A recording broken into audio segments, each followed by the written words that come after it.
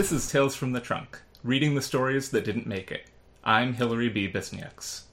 On today's show, we've got a good friend, A.J. Hackwith, who's the author of the forthcoming book, The Library of the Unwritten, which is coming out on October 1st from Ace Publishing. Amanda, thank you so much for coming on the show. Welcome. Oh, thank you for having me here. It's great to be here.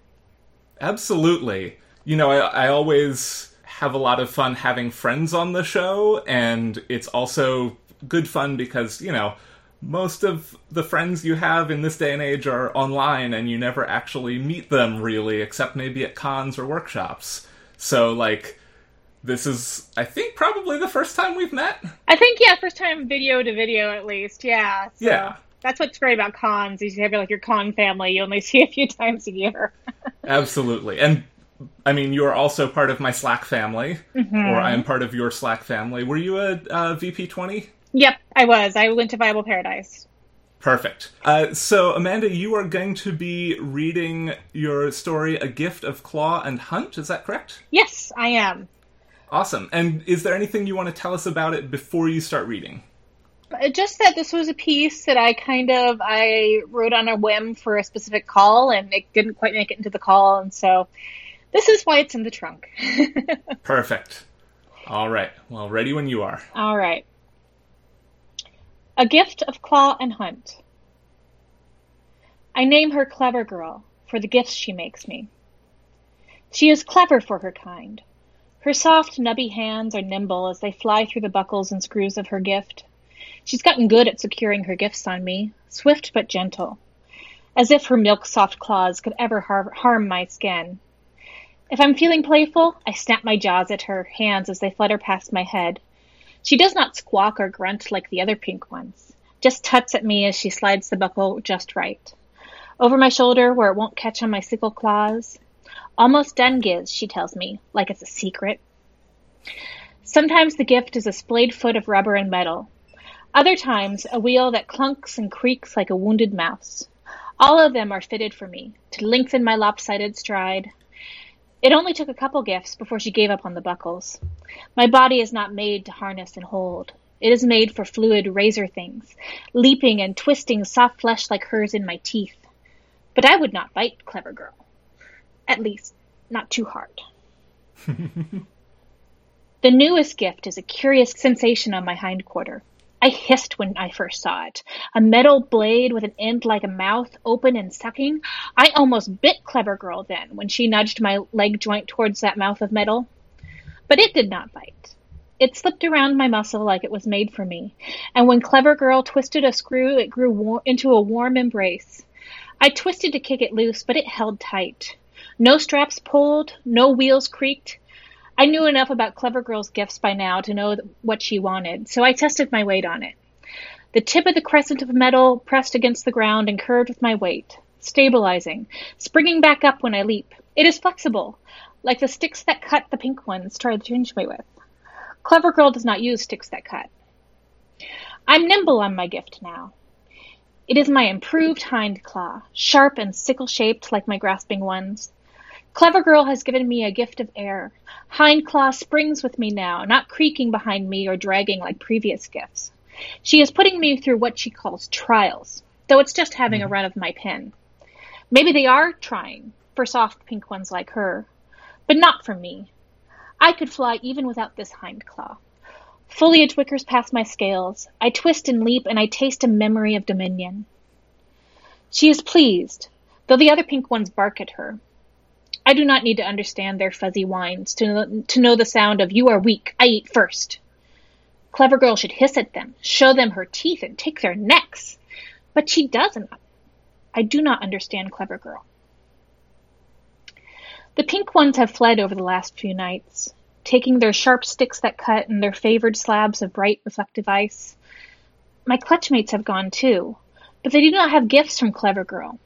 Perhaps she finally bared her teeth at them and chased the others away. But I don't think so. She has made a nest in the corner of our big white cave. A distant whining sound, like a dying beast, sirens through the wall. She stares at her own tiny slate of ice late into the night. She smells of distress. I do not think she chased away the other pink ones. I think we were left. She argued with the pink ones before they left us here. She smells like salt water and grief, but I do not try to comfort Clever Girl, for comfort is for shell-slick hatchlings. But I pace in my metal nest. It's other pink ones that come, clawing down the door. They are not like Clever Girl. They move like hunters. Traces of the chase comes in with them. They smell of sweat and oil and the sour civet of white-eyed hunger. They carry awkward bundles like their trophies, though the lumps inside do not smell like meat. They smell of iron and plastic and greed. They are not very good hunters. They growl and honk at Clever Girl, and she backs against the wall. Her nimble hands are clutched knuckle-white up against her chest. Even if she had real claws, she could not tear flesh that way. I hiss and strike at the bars, drawing the pink hunter's attention. The biggest one turns. A sliver of soft white flesh protrudes beneath his shirt. I could have his warm parts on my tongue before he could scream when the bar's not here. I twist, snapping my head between the bars. Pink Belly makes that harsh sound, grackling "you are weak" sound, kicks my metal cage with his dull, clawless paw. I swipe, but Clever Girl barks and Pink Belly turns before I can sink into stupid soft skin. He growls.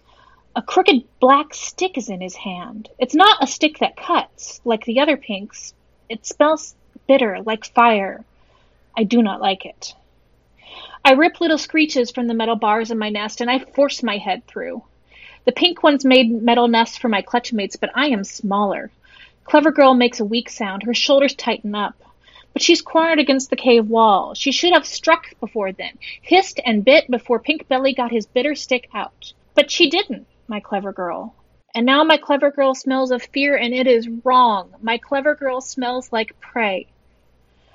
I want to shriek, but I let the metal do that for me as I twist and strain. I could slip between these bars. My scales would score, but I could do it. Almost. The metal thunk of hind claw drums against the floor beneath my tail.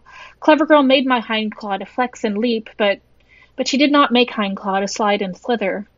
I forced my shoulders through, scouring scale and bruising muscles underneath, but my hind claw catches metal on metal. I hiss my rage at it. But no pink hunters pay attention to me now. They're chuffing and growling at Clever Girl, and the hunt boils in my bones. None of it is right. Clever Girl should not smell like prey. The prey is buried in the soft, hairy flesh of pink hunters with sticks that smell like fire. They hold the stick like it is their own hind claw, not a gift like mine, but something to hide their own prey fears behind. I am not made of prey fears. I love my hind claw, but it is a tool, nothing more. I lunge, and the mouth of hindclaw tugs, worrying at the joint like an overprotective clutch mother. I feel it slip, suctioning against scale, weakening, and I brace against the bars, and I'm free. I burst from the metal nest like a clumsy hatchling. I leave hindclaw tangled in the bars behind me as I skid over cave floor that's slick as frost. Clever Girl cries, and I have my back leg underneath me again. When I leap, I cannot fly as high without hindclaw, but it's not that far, the flight from ground to rabbit-fast pulse. The pink ones sway, belly first. They turn their bitter sticks, but it will not help them now, not when I smell their prey fears they hide. Prey fears, but no prey sense. Not clever like my Clever Girl. My sickle claws sink into soft flesh, slipping past flimsy skins and hen-soft hairs. They are prey, and I am hunt. I taste their secrets, digging deep until I jerk back and their prey fears are streaming between my teeth. I am the hunt, and the hunt sings through me. A small wet noise interrupts the hunt song. Clever Girl hunches against the wall, so twisted I worry she must be injured. But I only smell prey blood on the air, and my Clever Girl is not prey. I have been greedy then. I consider the pink, now red, one before me, and I try to pluck a prey fear to her liking. I must choose wrong. Clever Girl twitches like a carrion bird. She shakes her head, making the soothing sounds as she shuffles to her feet and untangles my hind claw from where it hangs off the metal nest. She extends it in her hand, metal mouth first, but I am in no mood for gifts and trials. I am scale and claw and hunt right now. Did she not see? See how I was never less than I was? I can fly and I can choose my gifts. I hiss, but it's the low, warning hiss reserved for clutchmates. Okay, Clever Girl makes an agreeable sound. She lowers her arm, tension draining out of her. She sits against the wall and is neither prey nor hunt now. Just Clever Girl. She was pink before, but now she is mine. Okay, she says again. You tell me what you need. Her flat, useless teeth click together around the soft sounds, and a breath leaves her. I eat quickly, knowing we should not relax, not when our own nest has been attacked once. Clever Girl does not know this. She does not know how to survive in a hunt, when predators look at your empty spaces and think weakness, not hunger.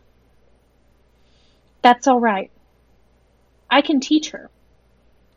It will be a gift. Whew! It is warm today, listeners, but I have shivers.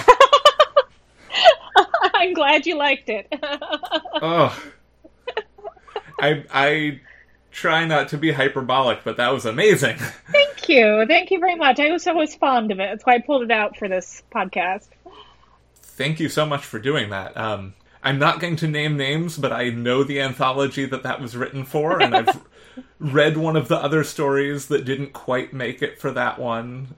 That is also just a very good take. There's so much that has come out of our generation being raised on Jurassic Park. Exactly. So you've already introduced beautifully sort of why this got trunked, but I wonder if you can talk a little bit more about, because I feel like this is a common experience for people of, here's an anthology call, it is very specific, and, you can only get 12, 13, 14 stories, something like, into an anthology, but hundreds of people are going to submit, so, how do you deal with that? Yeah, it's tough because often these calls will go in waves, like everyone will be calling for a dinosaur story or a story with some other trend or trope. And so there will be a lot of stories floating around out there, and you just feel like the market gets saturated for a while. And so even if it's a good story, and I would still love to see something done with this story, but I just felt like after that call, it wasn't the right time for it. So I put it away. And it's tough. That's why I try to... I'm so busy. I'm more of a novel writer than a short story writer, to be completely honest. And so I try to, instead of writing for an anthology call, make sure that if I'm writing for a call, it's an idea that really catches my attention and I can't not write it. Because then I know I can make it have legs even if this anthology doesn't call for it. But if it's a super specific anthology and you're writing for it just to make it into that anthology, sometimes your stories, won't have life beyond that particular call. In my experience. Yeah, that makes sense. And it also, I almost feel like that is sometimes the reason that it's hard to sell those stories if they don't make it into the anthology. Even if you wait, a couple of years and feel like your story still has legs and you still like it. It can sometimes be, if it wasn't written with that same sort of intentionality almost... Yeah, and I feel like it needs to have an organic life of its own past that particular anthology call. You can always tell. You can tell when something was written on assignment sometimes. I know. I think one of the reasons I like this story, even though it was written for an anthology that it didn't make it in, was because I was really playing with voice in this one. And I find that short stories are an excellent mode to play with voice because it's just enough for you to get into a voice without it becoming labored or strained. I don't think I could write a whole book in that particular voice of this story, but it's a good short story voice, which lets you play with a lot of different language and prose things. Yeah, the voice in that was really the first thing that struck me, and I was admiring the mental gymnastics that I'm sure you had to go through to get, you can't, a dinosaur does not know the word gun, or the word knife, so, how do you get knife and gun to be dinosaur? Yes. What would it look like to them? And it's just I had fun playing with the whole idea of, like the predator that has become tool using, only the tool in this case is a mobility device rather than. I'm so glad you got to share this now. I wish it had made it into that anthology, obviously, but then we wouldn't have it here. The other story that I'm thinking of that I want to draw parallels to with it is John Wiswell's Tank. Oh, John's amazing. Yeah, where there is representation in the story without the story centering around a human. Mm-hmm. I think that's something that comes up a lot, not necessarily always not centering a human character, but using some sort of allegory to center representation. Yeah, and I mean, I can just say the call. I'm sure. Yeah, I know the editor; they won't mind. It was for the Robot Dinosaurs anthology that was amazing. The stories that made it in are fantastic, and I'm a big fan. But so often, when you get to talking about like robots and any kind of disability, it's fixing and improving a character. And I wanted to, with this dinosaur, especially the turn in the story is that the dinosaur, that she sees her hind claw as a tool, not as something she can't live without. So right. I wanted to make sure that the robotization of the dinosaur was not a replacement for what they could already do. Yeah. Yeah, and that is... We've talked about representation a lot on this podcast already, but I think that's something we haven't really touched on before, is like, we've just sort of said, like, do representation right, but not what some of the pitfalls are, where I think that you know, speaking as an able-bodied person, where I'm not really in my lane, to me it felt that you handled it well. Yeah, well, thank you. I think that it's one of the pitfalls that you have to be careful with, especially when you're doing things with robotics or cyberpunk or things like that, is where we get into the augmented humanity, because then you inevitably get a story where they lose that augmentation and they are helpless. And I wanted to make sure that any kind of mobility device or augmentation that I used in this story, they were not left helpless without it. Mm-hmm. That is a trope that I've seen too much already, and it's, for me, it's not necessarily just that it's harmful to people who are disabled and who rely on mobility devices to integrate into normal air quotes society, but that it's just like, you see it and you're like, oh, I know what's going to happen now. Yeah, and so I think one of the reasons probably that story, that was the twist of the story, and I think probably one of the reasons it didn't make it into the anthology. It needed more development on that twist, and I didn't have the time to develop it out that far. I guess, so looking back, I think that's probably a short story. It seems like there needs to be a turn in the story. I love short stories that have a distinct turn. So when the end line ties back to the beginning line, it's in a completely different context. So sort of tying into that, the first short story of yours I think I read was in Skies of Wonder, Skies of Danger, the anthology we were both in. And your story, Lips of Red, Lips of Black, which, listeners, you should... I'm not just saying this because I want you to buy our book, but I'm saying this because that was one of the standout stories from that anthology to me. Hearing you read this story and thinking back to reading that story, I could very clearly, like, if you just put me in a room and read those two stories to me without telling me who they were, I would know they were from the same person, and knowing that Lips of Red, Lips of Black was yours, I could immediately see A Gift of Claw and Hunt as being that same voice. Thank you, because, voice is a challenging thing to define and develop, even as an established writer. So, yeah, Lips of Red, Lips of Black was a fun one, because it was like everyone there was this anthology call out for it, and everyone was submitting it, and I'm like, I don't have time. I was finishing up a novel I was on contract for at the time, and I'm like, I only have time for a flash. It has to be a flash, and that 600-word story was what came out. Well, it's a good one.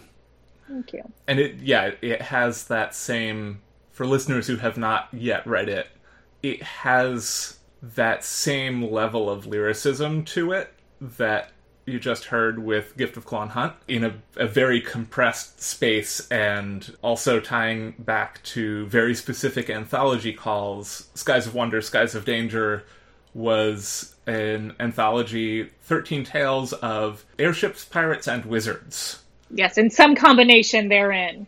Yes, but the key ended up being that it had to have all three. I know this because the first thing I wrote for that anthology only had 2 of the 3, and my editor sent it back to me and said, I really like what you're doing here, but it still needs an airship, it turns out. That's what editors are best at. Yeah.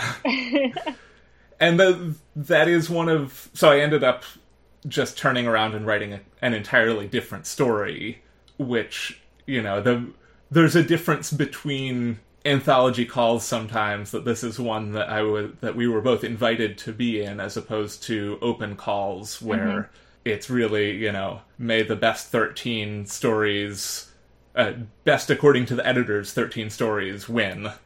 Yeah, I love anthology calls where you're invited, because I enjoy writing to a prompt, but it's one of those things that if it's so specific a prompt, you aren't going to feasibly have, it's not going to feasibly have a sales life of its own.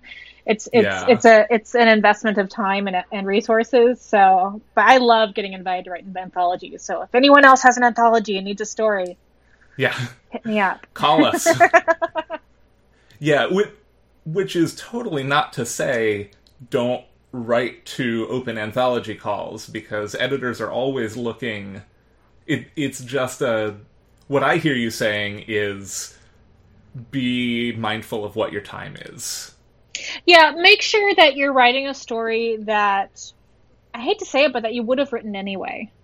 That write for anthologies that give you great ideas, not anthologies that are a place to put a credit.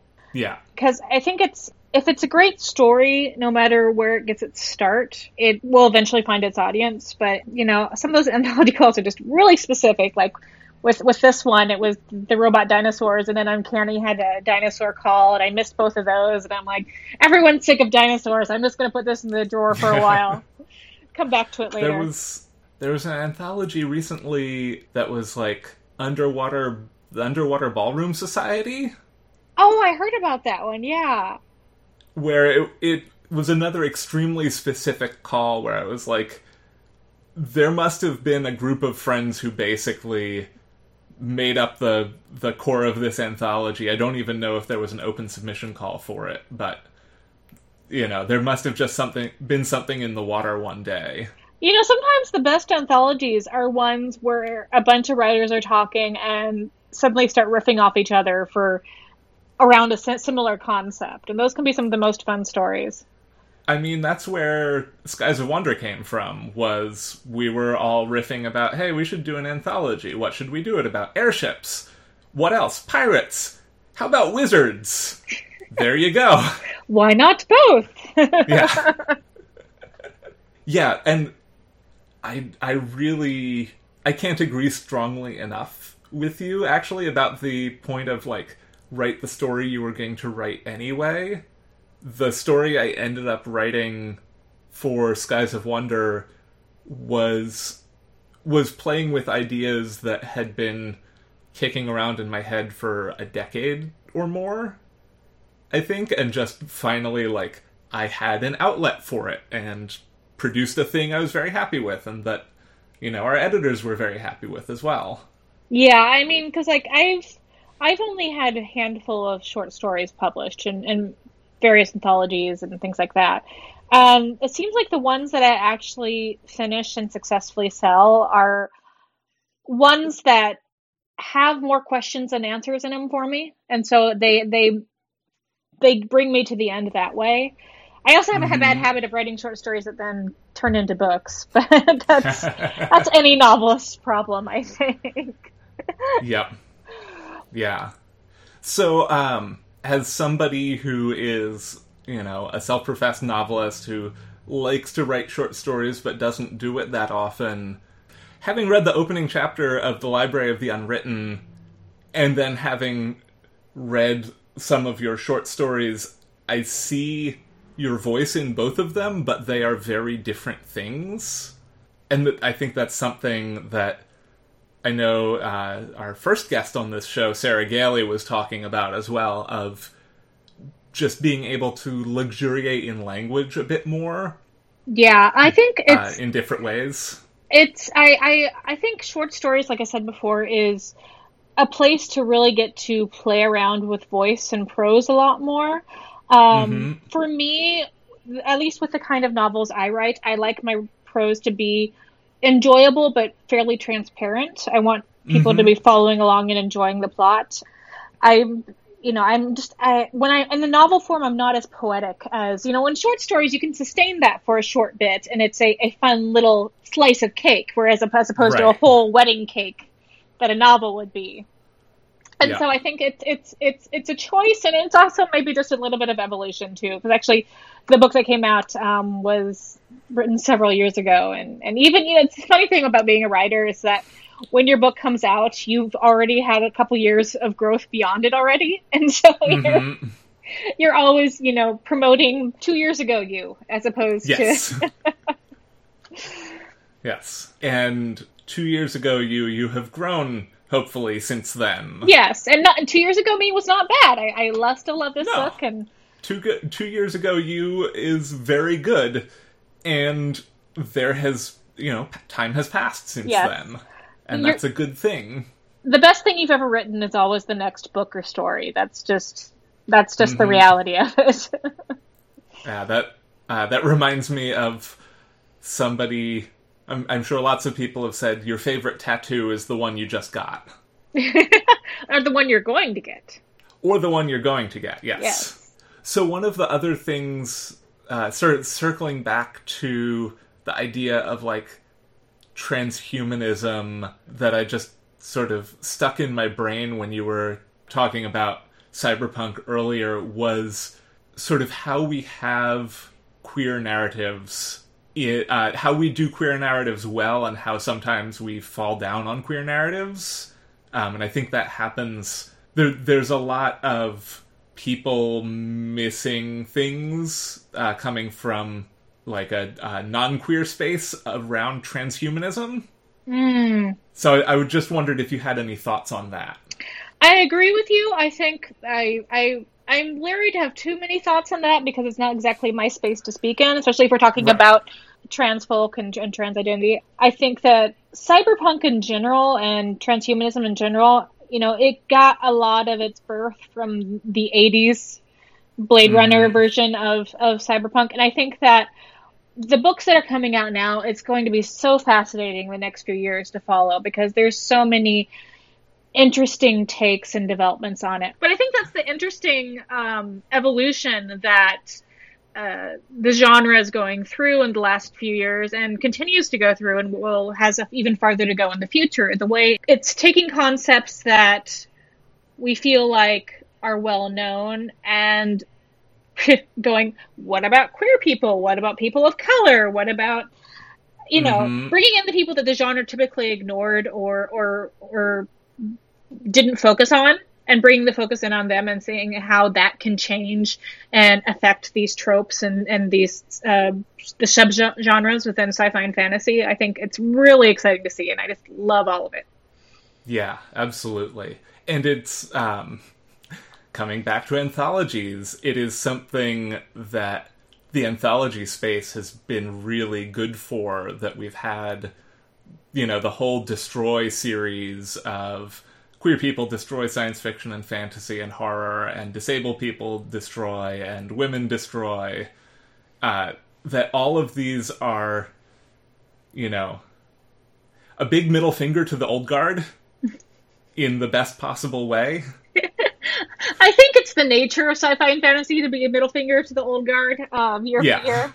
Because I had an essay in Disabled People Destroy, and I was hesitant to write it at first because I wanted to talk about anxiety disorder, and I was really glad that the editor, Elsa, put out the call that, you are enough for the anthology. You're disabled enough. Because I considered anxiety disorder, which I have struggled with for a while, as a neuroatypical disorder. But I've always hesitated to use the word disabled because, I live with a husband who uses a wheelchair.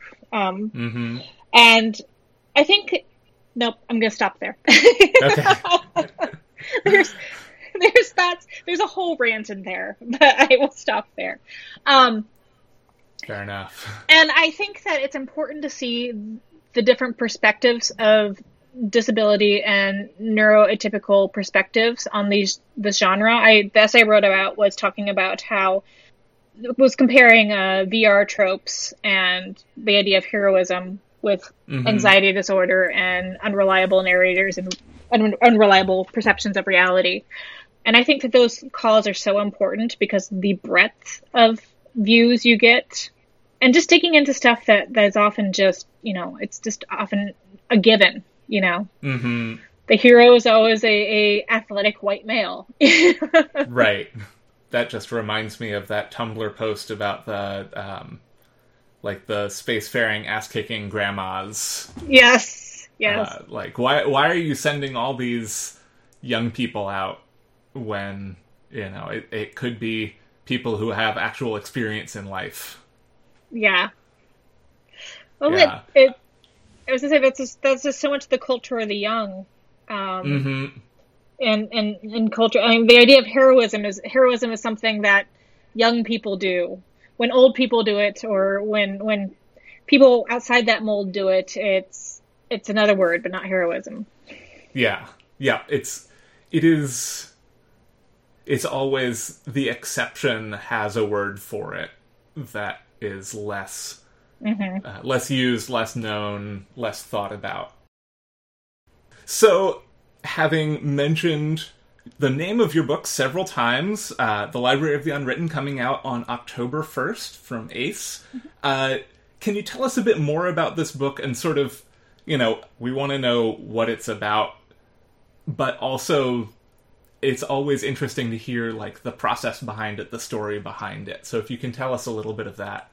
Yeah, it's funny because this is one of those ideas that started out as a short story that evolved now into a trilogy that'll be coming out.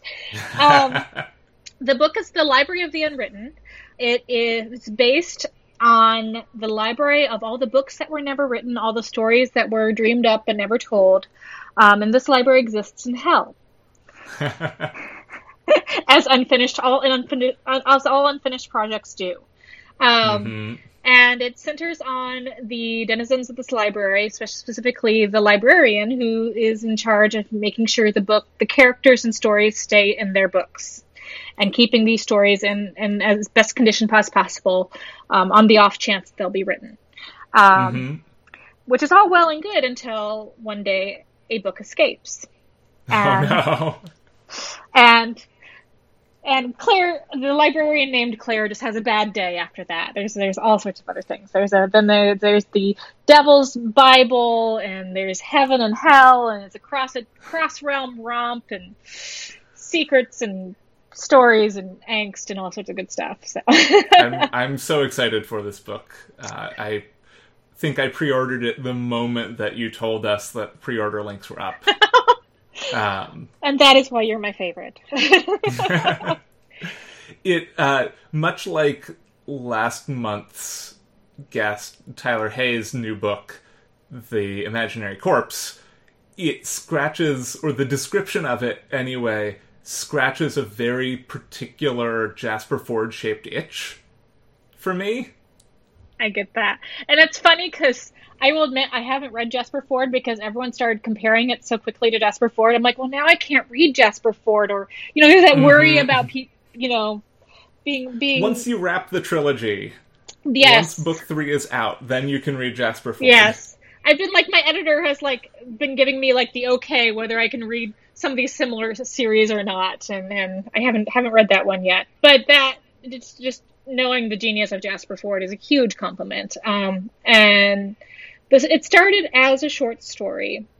And the short story I had just titled Hell's Librarian, because that was the picture I had in my head when I started. It was just a Drabble. Actually, I still have the original Drabble up on my website. as one of the free short stories. And it was just this picture of a library in hell, and what would that be, and why would it be there? Because, I'm the first one to admit that a magical library is not a new concept in any way. Right. As long as humans have been writing books or had writing in general, they've had visions of what a magical collection of everything in the world would be like. Mm-hmm. So the take I wanted to put on it had to do a lot with lost possibility and regret, which sounds like a downer. I promise the book's not a downer. But the idea of what happens with those stories, what happens with the people who were almost storytellers but weren't. What happened? Because for a long time, I thought that was going to be me. I worked in tech for years. I went to grad school, and then I worked in tech. And I'd always loved writing, and I'd actually done NaNoWriMo a few times in college. But I was convinced it was not something I could ever make a career at. Mm-hmm.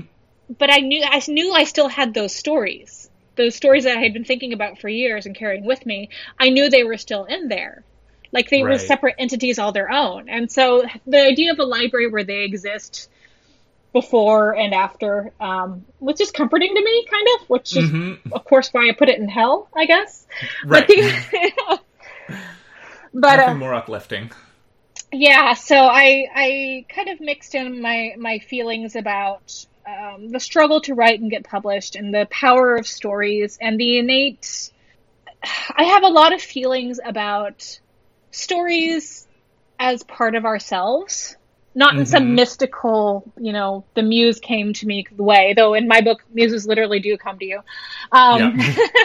But as stories being splinters and shards of ourselves, and that develops over the course of the trilogy, too.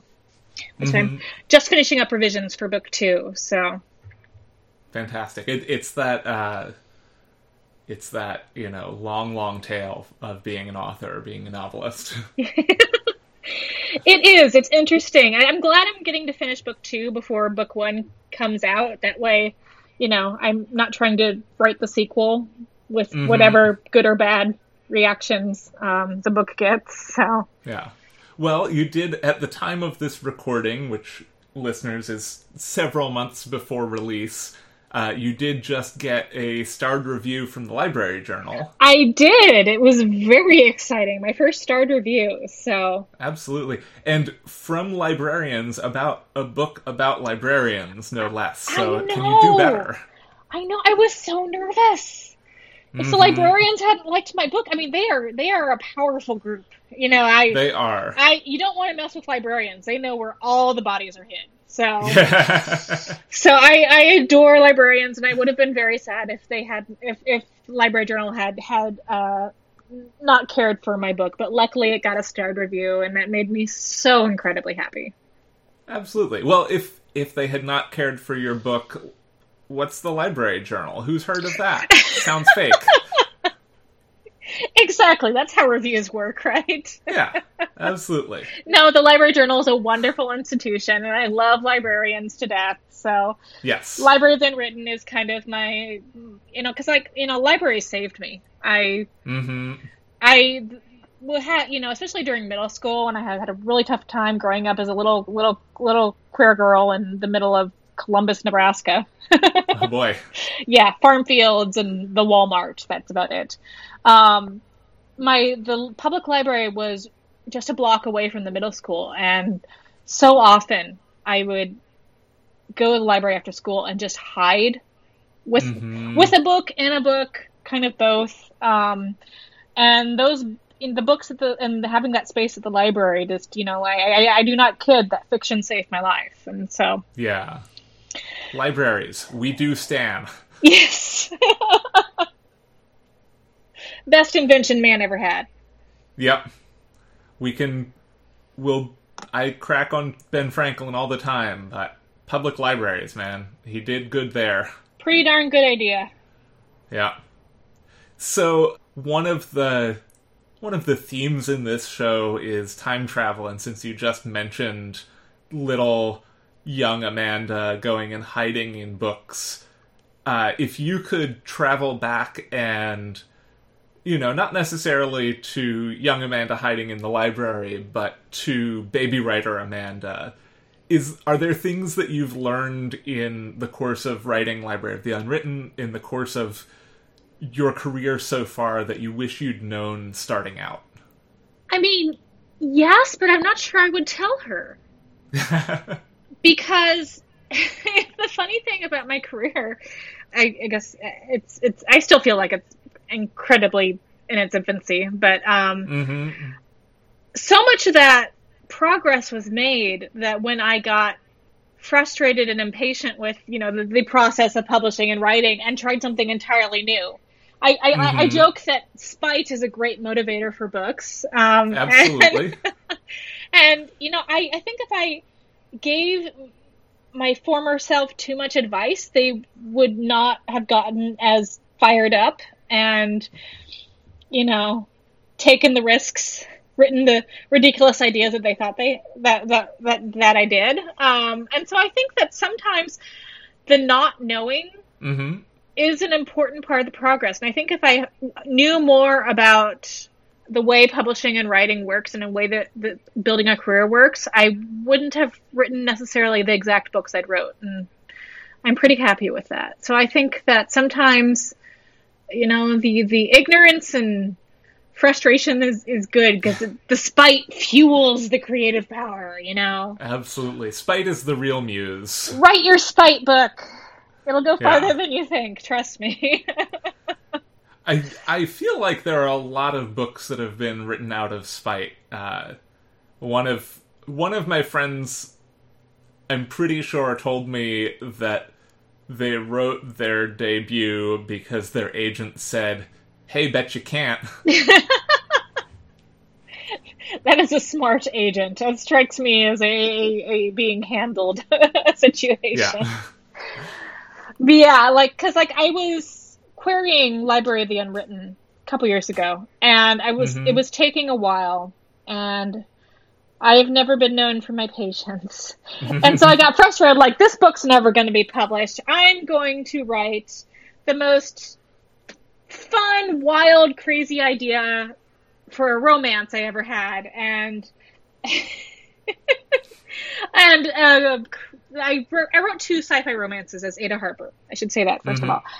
Yes. And those ideas turned into a pitch I sent Carina Press, which turned into A Conspiracy Whispers, which is the first book, and A Treason, a Truce, which is the second book.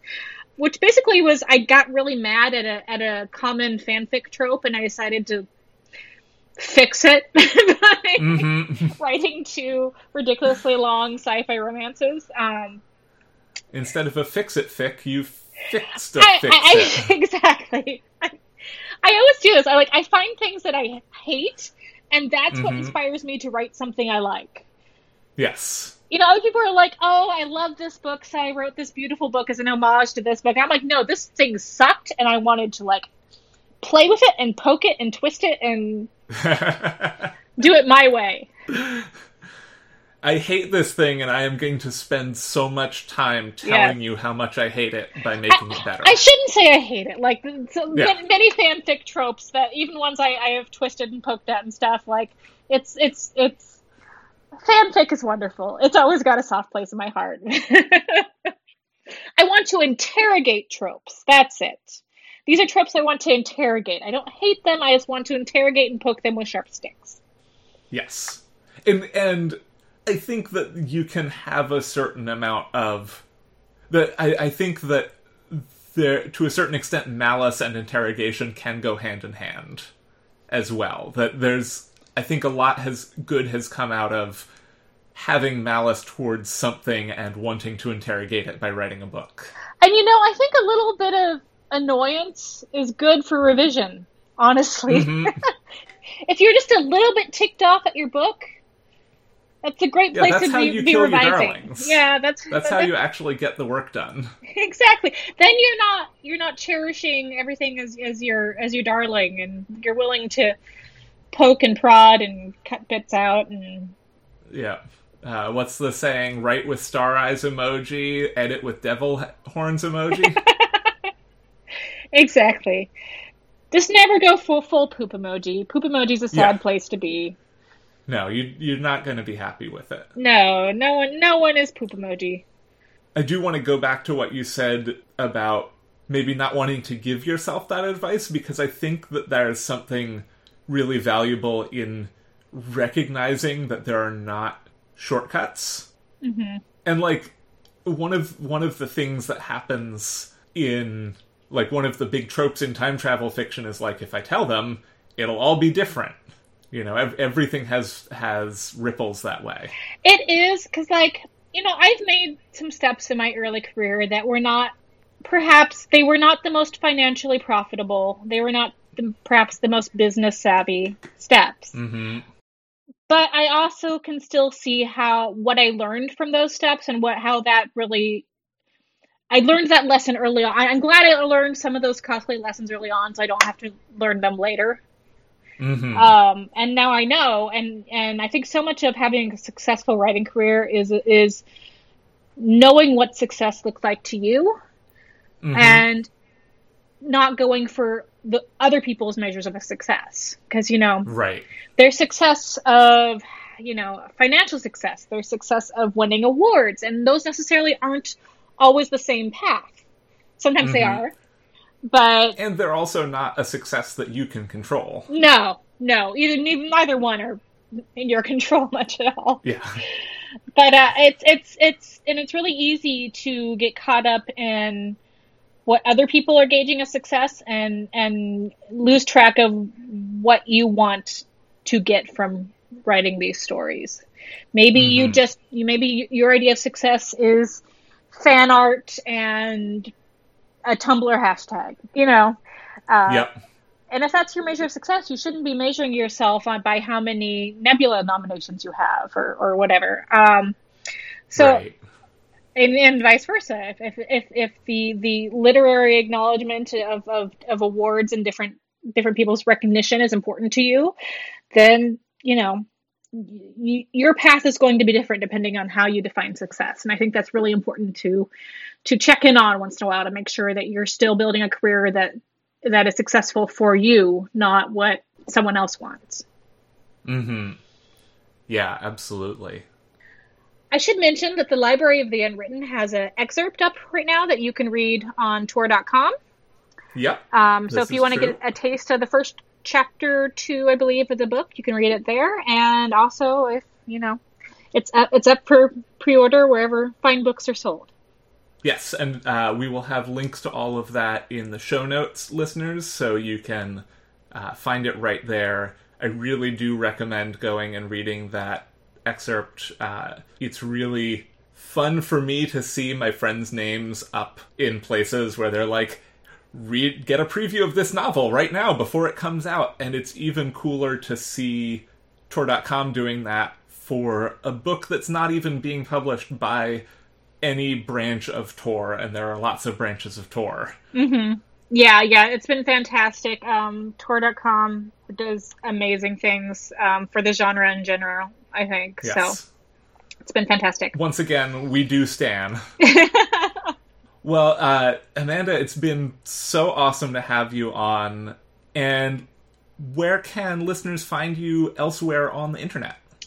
Sure. I am at ajhackwith.com is my website, and it's really easy to find me on Twitter and Instagram. I am at ajhackwith. So all the places. Yes. All the places. Nail down your name as soon as you know how you want to be known. That's pretty much, that's why I went with AJ Hackwith over Amanda Hackwith, because I'm like, but I already got the tags for the other one, you know? Like, it's shorter. And if listeners want to find your Smoochin' books? Smoochin' books, yes. If you would like some kiss, kiss, punch, punch in your life, I have written 2 sci-fi romances or romantic sci-fis under the name Ada Harper as my pen name. And the first book is called A Conspiracy of Whispers. And that's available in digital ebook form pretty much anywhere ebook is sold. Fantastic. Amanda, again, so happy to have you on the show. Speaking of conspiracies, dear listeners, next month we will be having the author of A Conspiracy of Truths, Alexandra Rowland, on the show. Alex is You like great. how I worked that in. We're title twins. We were laughing about that when our books were coming out. So. Yeah, I am literally recording that episode in 1 hour from now. So it works out well for me because I can just be like, Conspiracy Day. It is. Alex is fantastic. Alex is fantastic. So yeah, Amanda, thank you so much for coming on the show. Listeners, thank you so much for joining us. Thank you for having me. It's been great to be here. Tales from the Trunk is mixed and produced in beautiful Oakland, California. You can support the show on Patreon at patreon.com/trunkcast. Patrons of the show get access to show outtakes and other content that can't be found anywhere else. You can find the show on Twitter at Trunkcast, and I tweet at HBBisniaks. If you like the show, consider taking a moment to rate and review us on your preferred podcast platform. And remember, don't self-reject.